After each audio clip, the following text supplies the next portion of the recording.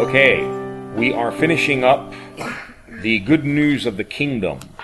And if you're following in the outline, we have come to page 35, and I think we completed section number 4. We're looking at the different, I don't like to use the word qualifications, but who's going to enter the kingdom of God? This is a question people often ask. Who's going there? And the Bible gives answers. They're pretty clear answers, too, and we've looked at 4 of them. Those who have been born again, born of water, born of the Spirit, Jesus said, will enter the kingdom. We looked at the importance of forgiveness, forgiving and receiving forgiveness. Absolute necessity to inherit or enter the kingdom. We saw the importance of childlike humility. You must become like a little child to enter the kingdom. And we finished last time looking at blessed are the poor in spirit, for theirs is the kingdom of heaven. Now, let's pick it up at point number 5 here. Those who are rich in faith will inherit the kingdom. James chapter 2 and verse 5 reads, "Listen, my dear brothers, has not God chosen those who are poor in the eyes of the world?" Now this is somewhat related to the previous point, but also different. Because point 4 talks about being poor in spirit, not necessarily poor literally or physically, but having that sense that I am bankrupt inside. I need God. Without God, I can't do anything. This seems to put more emphasis on the literal poor. "Listen, my dear brothers, has not God chosen those who are poor in the eyes of the world to be rich in faith and to inherit the kingdom he promised those who love him?" You know, if you go over these different points, one thing becomes more and more clear. There are going to be a lot of surprises on the final day. A lot of the ones we thought were going aren't, and a lot of the ones that we thought were the least likely to go are the ones that God chooses. And that concept of being poor in the eyes of the world, it kind of includes the whole concept of they were despised, they were looked down on, these weren't great people, they weren't rich, powerful people. They were the ones that kind of go unnoticed. But God noticed their faith. And, you know, we've done enough Bible studies on the importance of faith, I think, to understand. God wants us to be rich in faith. May God build up our faith, encourage us in faith, help us to walk by faith, not by sight, fight the good fight of faith. So many expressions you find in the New Testament in relation to faith. It's not a passive thing. We have to fight for it. When Paul said, "I have finished my race, I have fought the fight, and I have kept my faith," this is an apostle saying, "I've kept my faith." Well, I mean, sure, Paul has faith. I mean, he wrote half the New Testament, and half of that he's talking about the importance of faith. Why did he say, "I've kept my faith"? Well, there were all kinds of things trying to take his faith away. And there are powerful forces that want to suck faith out of our life, want to discourage us, and make us not believe in God and think, you know, He's left me, He's forsaken me, He's not going to do what He promised. So we got to fight. We got to fight to stay in that faith mode. And then point 6, I actually preached on. I have literally lost track of time. I don't know when it was. A couple weeks ago. We were in Florida for 5 days? And it literally seemed like 2 months. I'm being serious. We were gone. And I've had that experience a few times in my Christian life, but I mean, we were in eternity. We really lost touch with earth and time.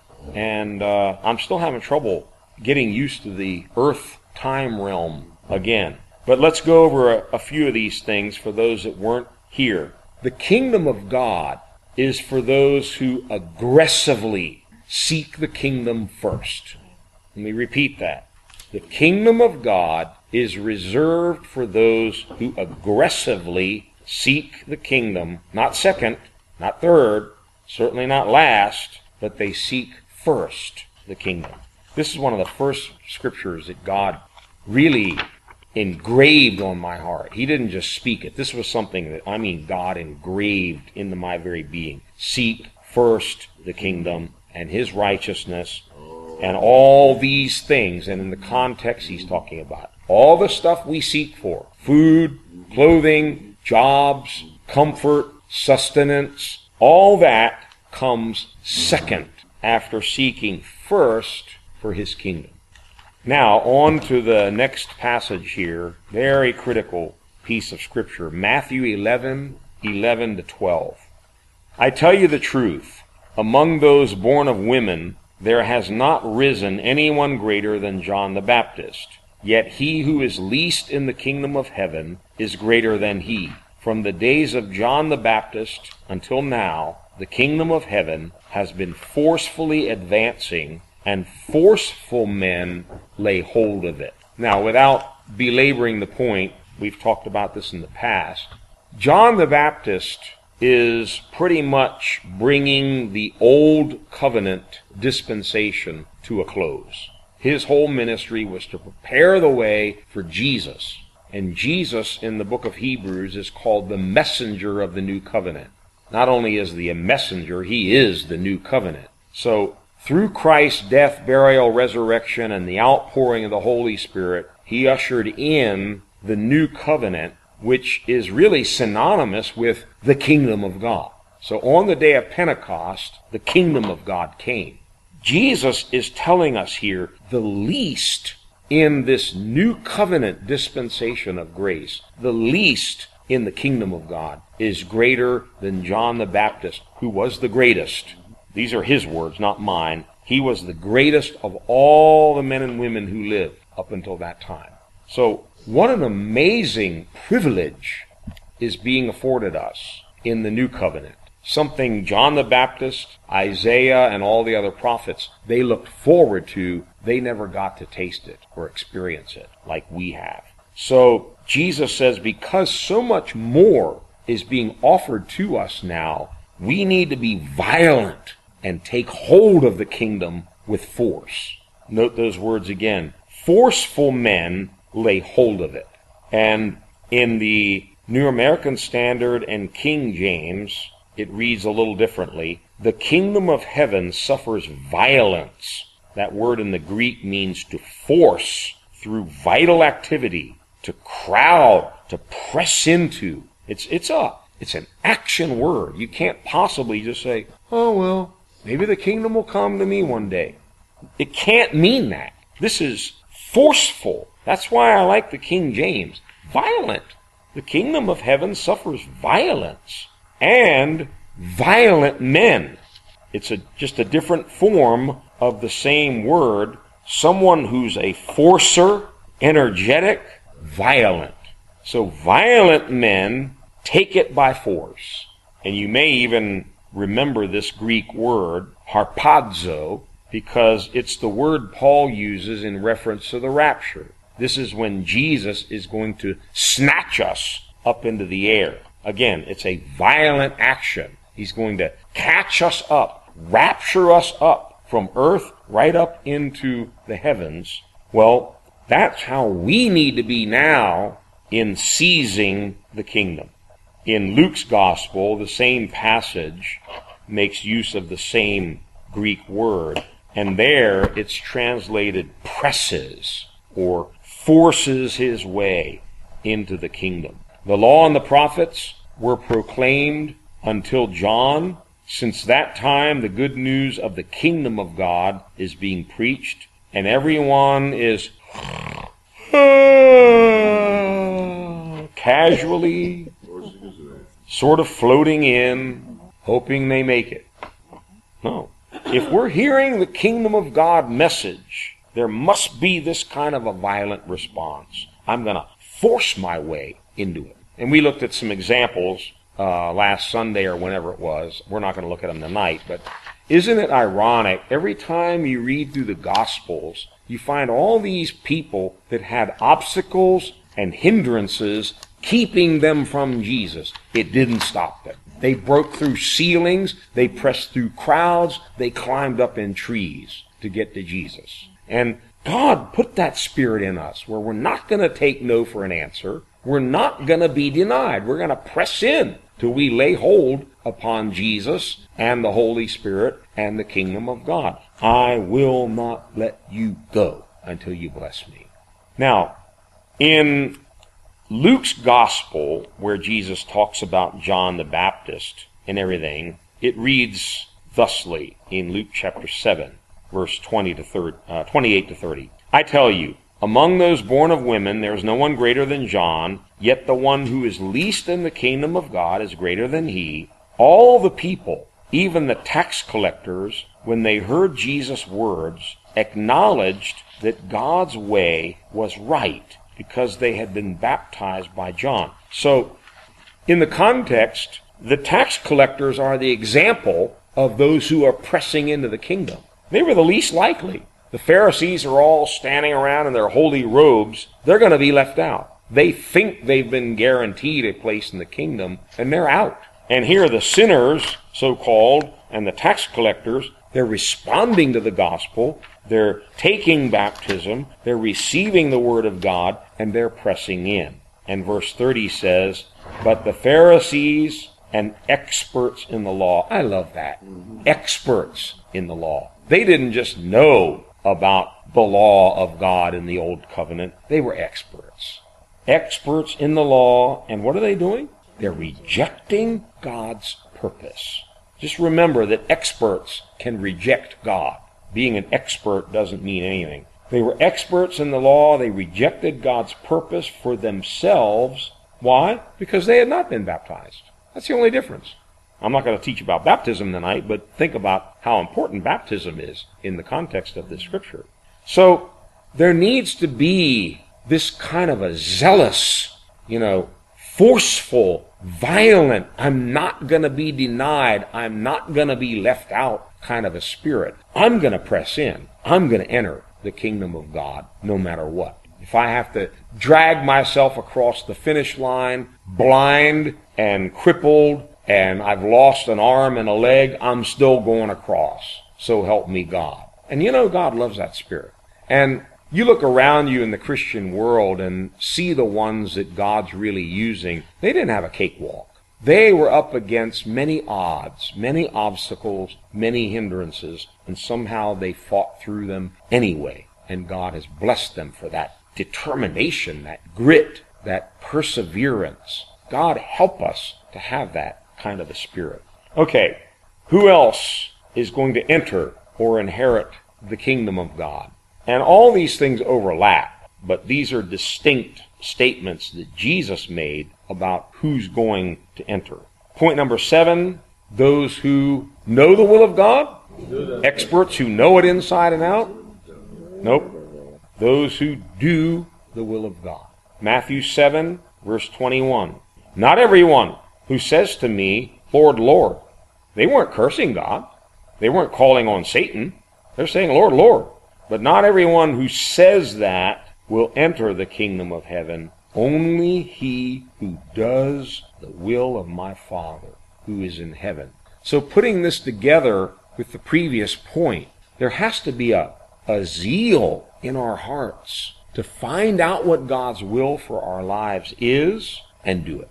That means searching the scriptures to discover his general will for all of us, and then seeking God earnestly to find out what his purpose and plan for me is. Not somebody else. What is his will for me? And then do it.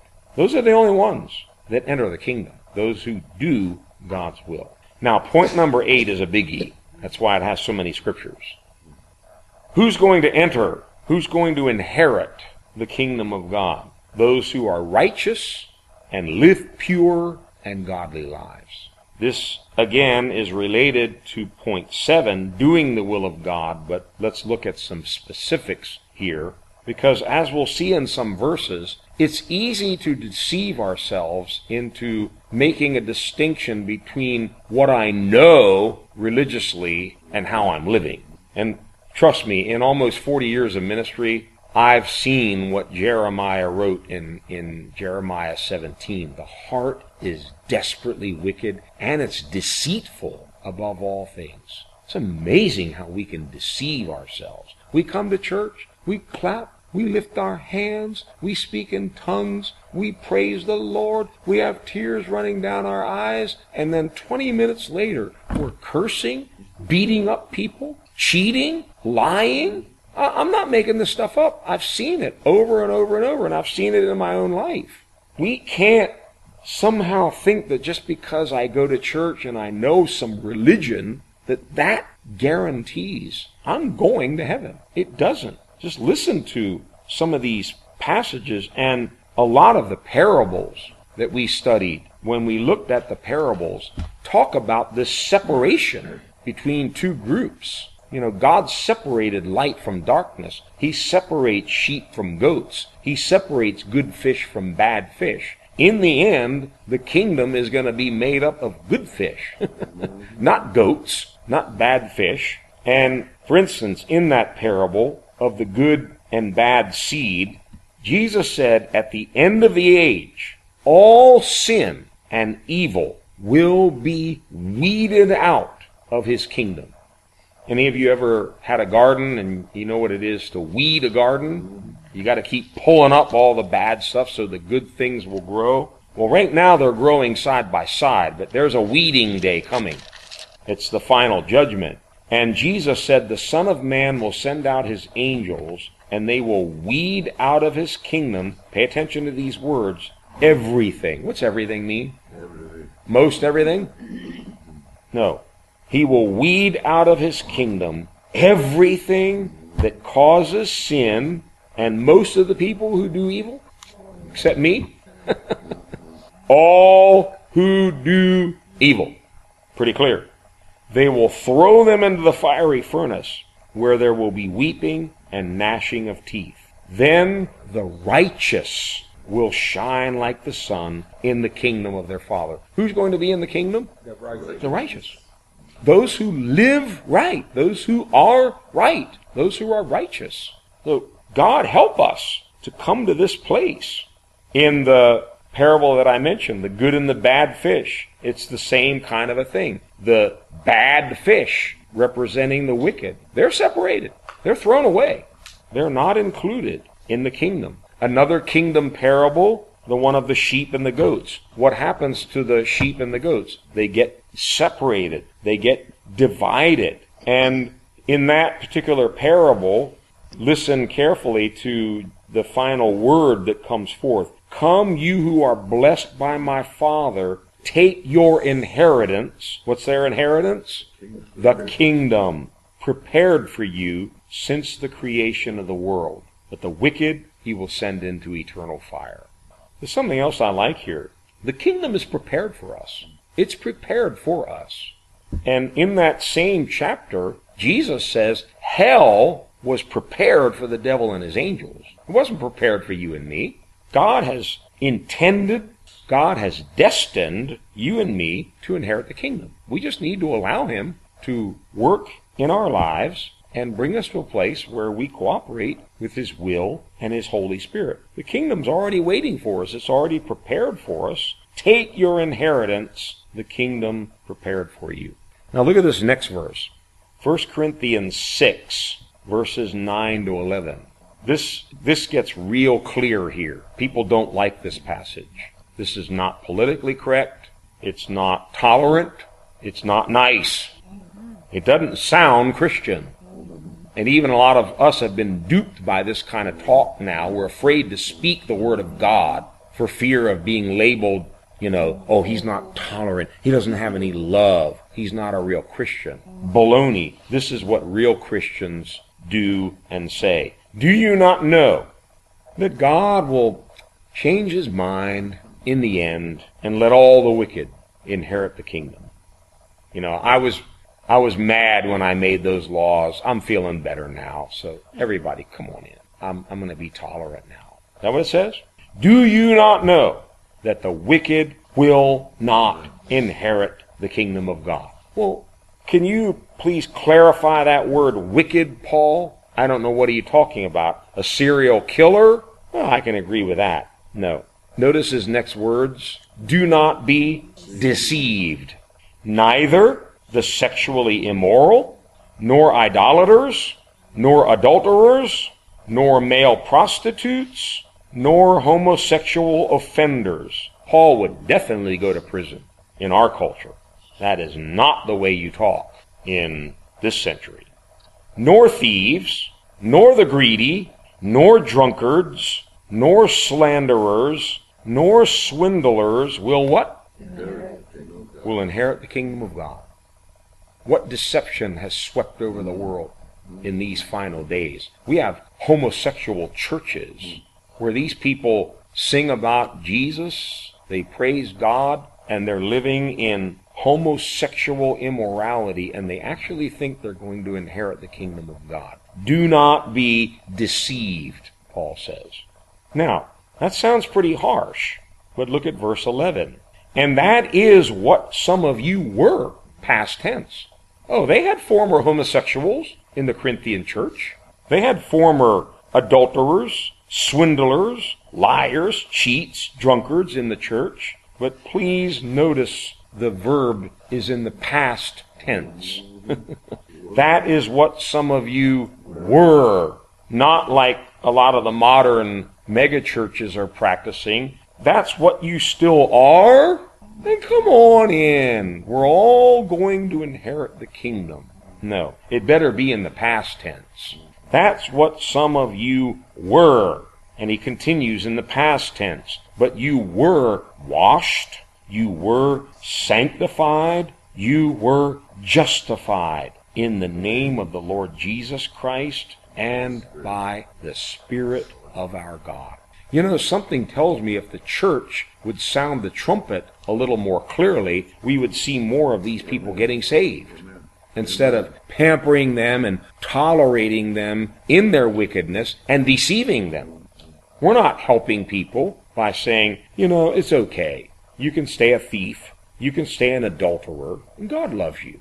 He does love you, but call them to repentance. Tell them there's power in the blood of Jesus. God can change your life. He can deliver you from those sinful lifestyles. He can wash you, sanctify you, justify you, so that you can inherit the kingdom of God.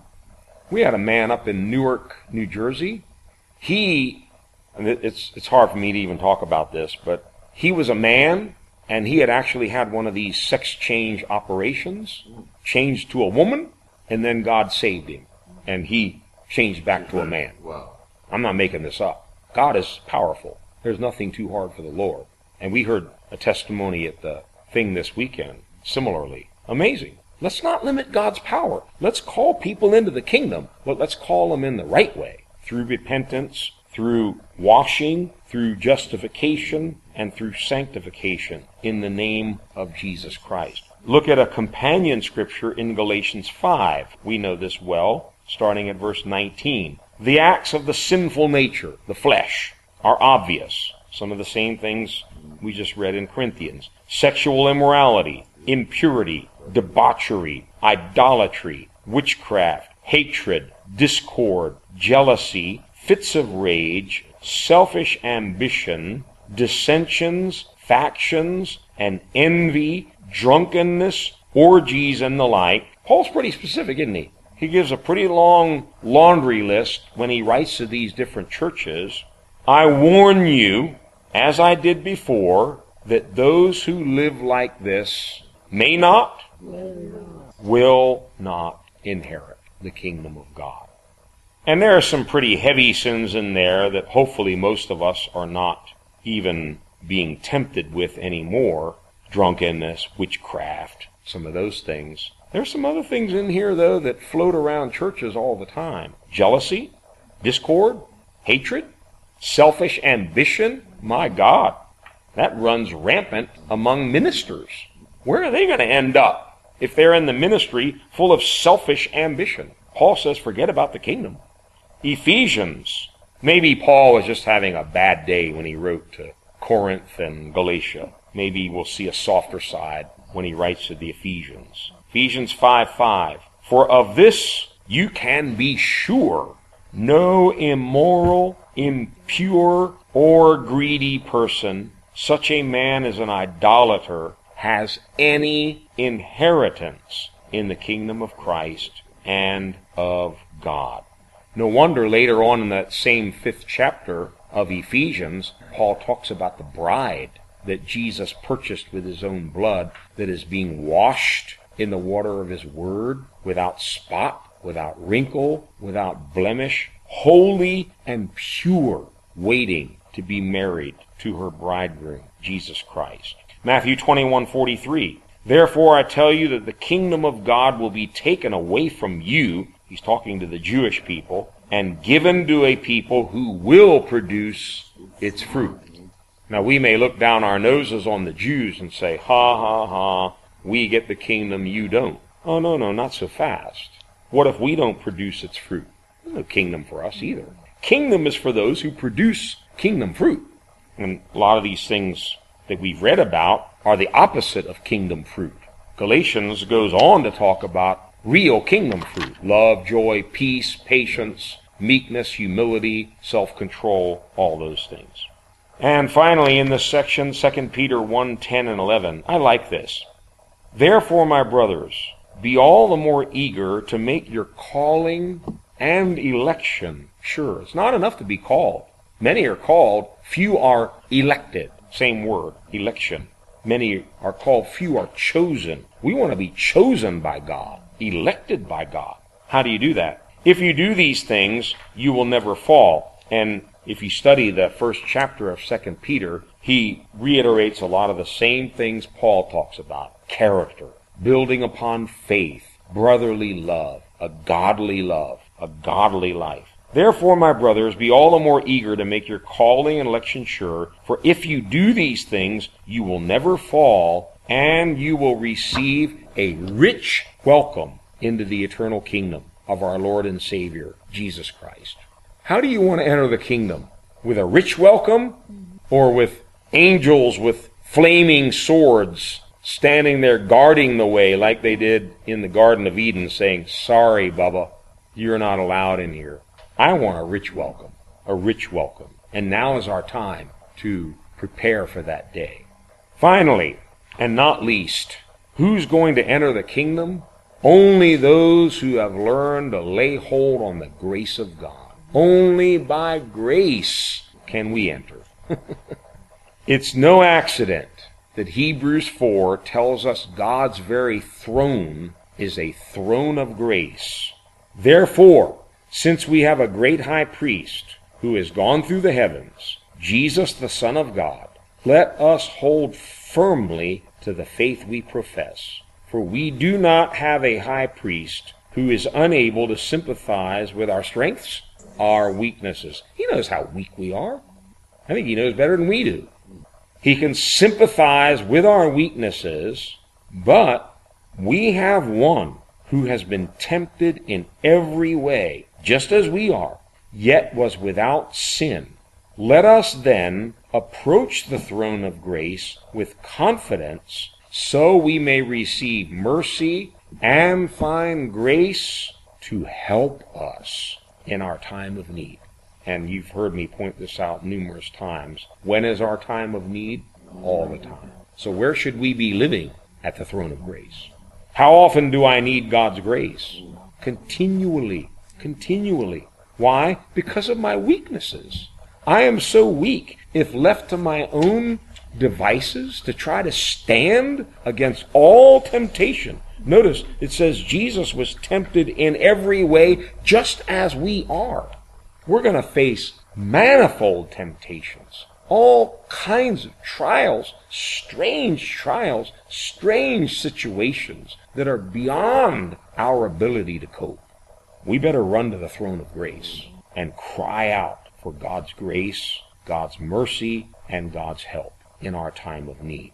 Every step we take in this journey is one more step of grace. It's all by grace. And look again further on in Hebrews 12:28.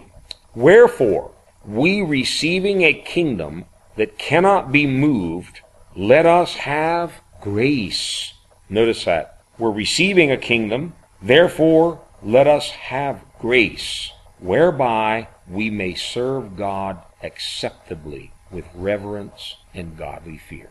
You and I are not going to serve God without grace. It's not going to be acceptable anyway. We may make some noise and put on a show, but we're not going to serve God acceptably. That's a key word there, acceptably. We can only do things acceptably if we do it by grace. God rejects anything else. Because if it's not grace, then I take credit for it. Then I get proud and I can boast in myself. And God will allow no boasting. No boasting. All our boasting must be in Him.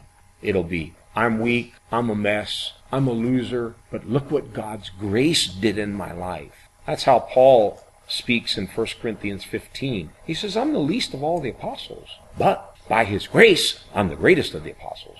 It's not me, it's God's grace working in me. May God fill us with grace.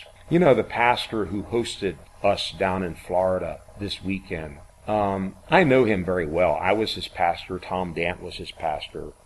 He's actually a very weak man. But man, oh man, great grace is upon these people. Great grace is upon their children. I mean, it's awesome. It's awe-inspiring to see what grace is doing in their lives. And it's nothing but grace. You recognize this is just the grace of God. And it makes you cry. It makes you weep when you see the grace of God being poured out upon someone's life. Well, He's got grace for you and me too. All we need to do is humble ourselves and come to the throne of grace. God gives grace to the humble. What does He do with the proud? Have you seen them in football when the guy's running with the ball and he gives the stiff arm? It's like, you're not coming near me. God gives us the stiff arm when we're proud. When we're humble, He takes us right into His arms and fills us with grace. Let's summarize this section, and we're going to move on to the final section in this eternal study on the eternal gospel. The kingdom of God is good news. It's good news. It sounds a little frightening. It sounds like it might be bad news for me because I want my own kingdom, and that's our whole problem. All we like sheep have gone astray. We went our own way. We want to do our own thing. That destroys us. So the good news of the kingdom is our God reigns. God has come to take control of our lives. God has come to rule in me, to establish His kingdom in my life, a kingdom of righteousness, peace, and joy in the Holy Spirit. This is what God is calling us to. In 1 Thessalonians 2:12, Paul says, encouraging, comforting, and urging you to live lives worthy of God who calls you into His kingdom and glory. Let's seek first the kingdom of God. Let's be those violent men and women who take the kingdom by force, who press into it violently. And let's pray as Jesus taught us, your kingdom come, your will be done on earth as it is in heaven. Now, everybody has part 6, the good news of eternal life and heavenly hope. The good news is not complete if we leave this last section out. We can talk about healing, atonement, deliverance, the kingdom of God, being baptized in the Holy Spirit, having gifts and power and victory, and even living very good, righteous, holy lives down here on earth. We can have all of that, and we've still missed the main target. Like Paul said, if in this life only we have hope in Christ, we are of all men most miserable. We're to be pitied more than anybody. Think about that.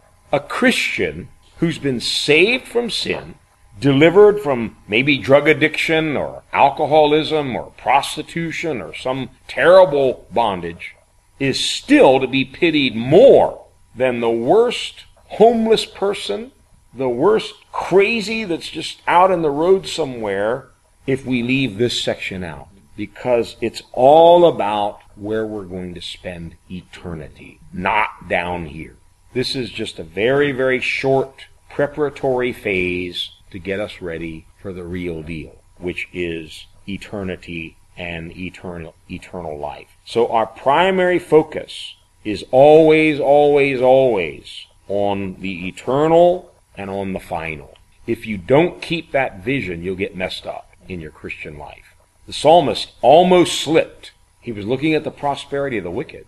He saw, man, these guys don't go to church. They don't read the Bible. They don't pray. They're getting promotions. They have lots of money, big houses. They're famous. They're well-liked. And maybe they're even doing a lot of, good, benevolent things for society. And he started to envy the wicked. He started to look on the prosperity of the wicked and say, what's wrong with me? Here I am going to church 3-4 times a week, reading the Bible, fasting, praying, really trying to walk that narrow road, and all I get is beatings. God's chastening me every day, beating on me, correcting me. What's the point? He says, I almost slipped until I went into the sanctuary, till I got back into the presence of God, and then I realized their end. That's the key word, end. Read it for yourself later on in Psalm 73. If we miss the end, we'll get all messed up in our vision, in our worldview and everything. But if you keep the end in sight, everything else makes sense. Now, we're obviously not going to look at all these references that I've given here, but on page 41 of this section, you'll notice just from glancing at this page, there's a great emphasis in Scripture on the eternal. God is called the eternal God. Underneath are the everlasting arms.